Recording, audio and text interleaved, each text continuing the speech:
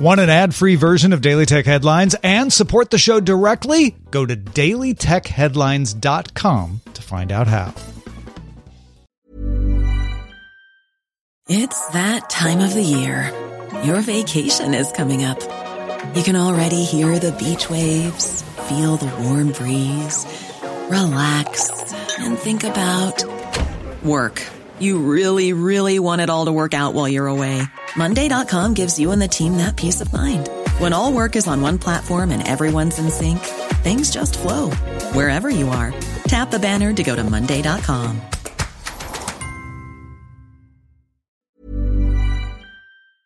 My business used to be weighed down by the complexities of in-person payments. Then, Stripe Tap to Pay on iPhone came along and changed everything. With Stripe, I streamlined my payment process effortlessly. No more juggling different methods. Just a simple tap on my iPhone and transactions are complete. What's truly remarkable is how Stripe caters to all my customers' preferences. Whether they're using cards, Apple Pay, or other digital wallets, Stripe ensures a smooth checkout experience every time.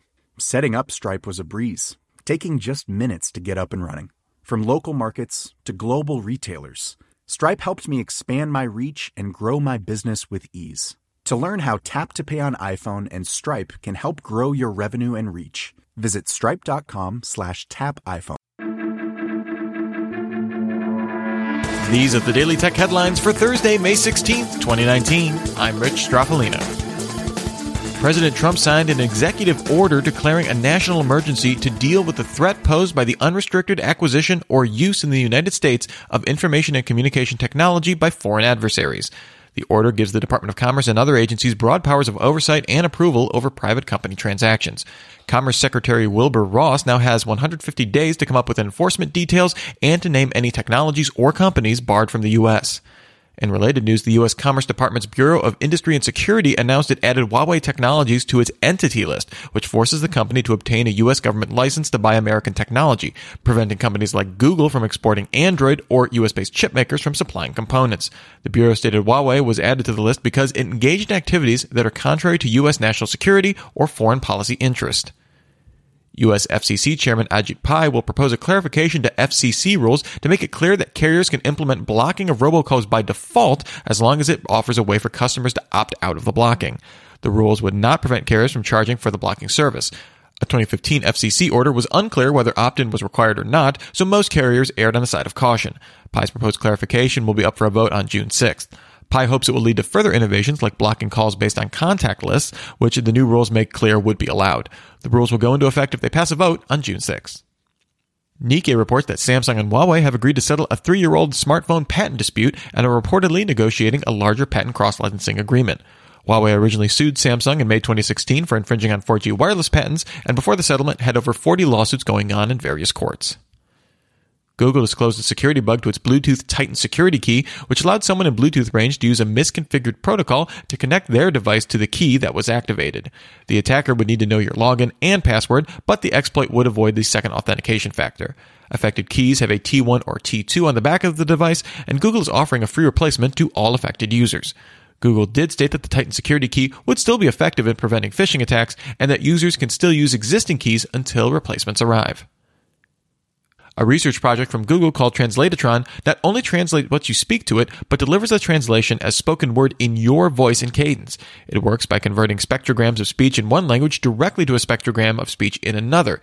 The accuracy is not yet as good as the slower, less natural-sounding 3-step process of speech to text, then translating that text into the other speech. TechCrunch reports that, according to sources, Google has built an in-app engagement rewards SDK to help drive user engagement among Indian Android users.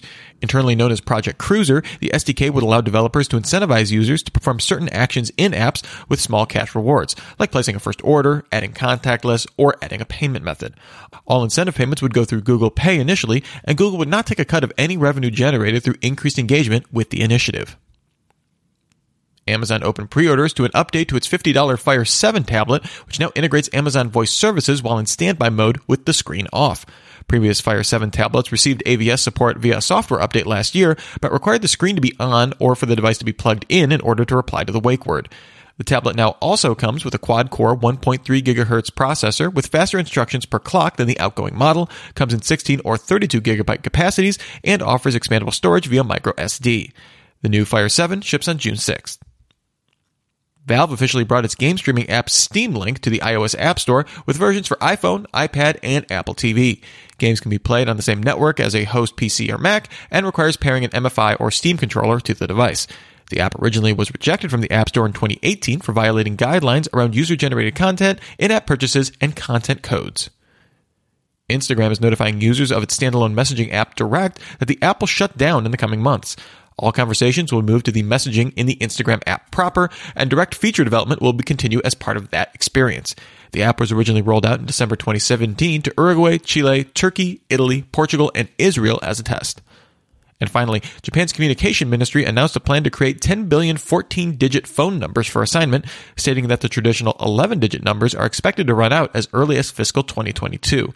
The numbers would start with the code 020 and arrive no later than the end of 2021, with the major carriers NTT Docomo, KDDI, and SoftBank on board. The plan is currently open to public comment, and the ministry will create a formal report on the matter over the summer, with necessary preparation to be completed by the end of 2019. Remember, for more discussion of the tech news of the day, subscribe to Daily Tech News Show at dailytechnewsshow.com, and you can find show notes there and links to all these headlines there as well. Thanks for listening. We'll talk to you next time. And from all of us here at Daily Tech Headlines, remember, have a super sparkly day. My business used to be weighed down by the complexities of in-person payments. Then, Stripe Tap to Pay on iPhone came along and changed everything. With Stripe, I streamlined my payment process effortlessly. No more juggling different methods. Just a simple tap on my iPhone and transactions are complete. What's truly remarkable is how Stripe caters to all my customers' preferences. Whether they're using cards, Apple Pay, or other digital wallets, Stripe ensures a smooth checkout experience every time. Setting up Stripe was a breeze, taking just minutes to get up and running. From local markets to global retailers, Stripe helped me expand my reach and grow my business with ease. To learn how Tap to Pay on iPhone and Stripe can help grow your revenue and reach, visit stripe.com/tapiphone.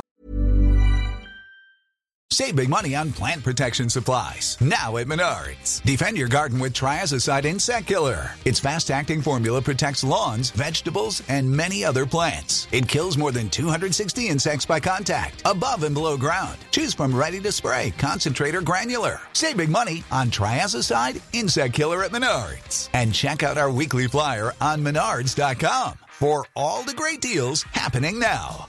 Save